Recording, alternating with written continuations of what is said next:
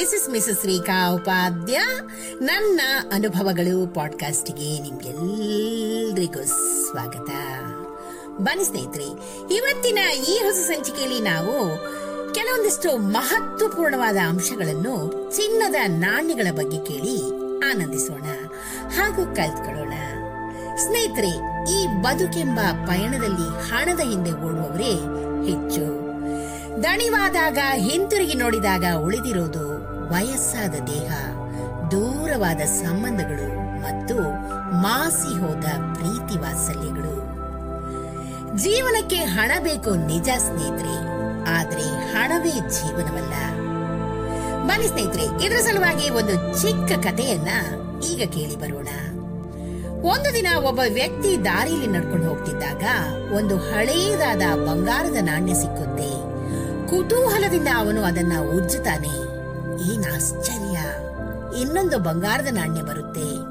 ಮತ್ತೆ ಉಜ್ಜುತ್ತಾನೆ, ಇನ್ನೊಂದು ಬರುತ್ತೆ. ಮತ್ತೆ ಉಜ್ಜಿದ್ರೆ ಮತ್ತೊಂದು. ಆಗ ಆತನಿಗೆ ಅಶರೀರವಾಣಿಯೊಂದು ಕೇಳಿಸುತ್ತೆ, ಎಷ್ಟು ಸಲ ಉಜ್ಜಿದ್ರೆ ಅಷ್ಟು ನಾಣ್ಯಗಳು ಸಿಗುತ್ತವೆ ಅಂತ. ಆದ್ರೆ ಮಧ್ಯದಲ್ಲಿ ಒಮ್ಮೆ ನಿಲ್ಸಿದ್ರು ನಾಣ್ಯ ಬರೋದು ನಿಂತು ಹೋಗುತ್ತೆ. ಅಷ್ಟೇ ತಡ, ಮನುಷ್ಯ ಕೂಡ್ಲೆ ತನ್ನ ಮನೆಯ ನೆಲಮಾಳಿಗೆಗೆ ಹೋಗಿ ನಾಣ್ಯವನ್ನ ಉಜ್ಜಲು ಪ್ರಾರಂಭಿಸ್ತಾನೆ.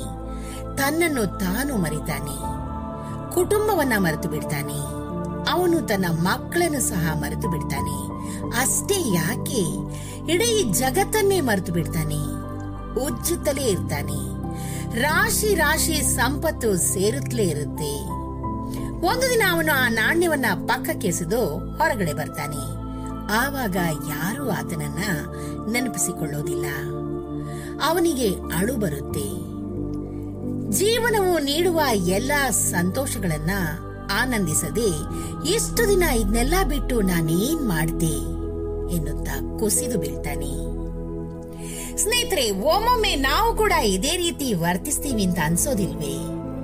ವೃತ್ತಿಯಲ್ಲೇ ಮುಳುಗಿ ಕೀರ್ತಿಯ ಆಸೆಗೆ ಬಿದ್ದು ಗುರಿಯ ಬೆನ್ನತ್ತಿ ಜೀವನದಲ್ಲಿ ಅನುಭವಿಸಬೇಕಾದಂತಹ ಬಂಗಾರದ ಕ್ಷಣಗಳನ್ನ ಕಳ್ಕೊಳ್ತಾ ಇದ್ದೀವಿ ಅಂತ ಅನ್ಸೋದಿಲ್ವೇ? ತಾಯಿಯ ಪ್ರೀತಿಯ ಕೈತುತ್ತು, ಹೆಂಡತಿ ಪ್ರೀತಿ, ಮಕ್ಕಳ ಚೇಷ್ಟೆಯ ಮುತ್ತು, ಗೆಳೆಯನ ಛೀಮಾರಿ, ಆತ್ಮೀಯರ ಹಾರೈಕೆ, ಗುರು ಹಿರಿಯರ ಆಶೀರ್ವಾದ, ಇಂತಹ ಚಿನ್ನದ ನಾಣ್ಯಗಳು ನಮ್ಮ ಜೇಬ್ನಲ್ಲಿದ್ರೆ ಸಾಕಲ್ವೇ? ಏನಂತೀರಾ ಸ್ನೇಹಿತರೆ? ಎಷ್ಟೊಂದು ಸುಂದರವಾದ ಮಾಹಿತಿಯನ್ನ ಇವತ್ತಿನ ಈ ಸಂಚಿಕೆಯ ಮೂಲಕ ನಾವು ಕೇಳಿ ಕಲ್ತಿದ್ದೀವಿ. ಈ ಒಂದು ಚಿಕ್ಕ ಮಾಹಿತಿ ನಿಮ್ಗೆ ಇಷ್ಟವಾಗಿದ್ದಲ್ಲಿ ದಯವಿಟ್ಟು ಇದನ್ನ ಲೈಕ್ ಮಾಡಿ, ಶೇರ್ ಮಾಡಿ ಹಾಗೂ ನನ್ನ ಪಾಡ್ಕಾಸ್ಟ್ ಅನ್ನ ಫಾಲೋ ಕೂಡ ಮಾಡಿ ಸ್ನೇಹಿತರೆ. ಧನ್ಯವಾದಗಳು.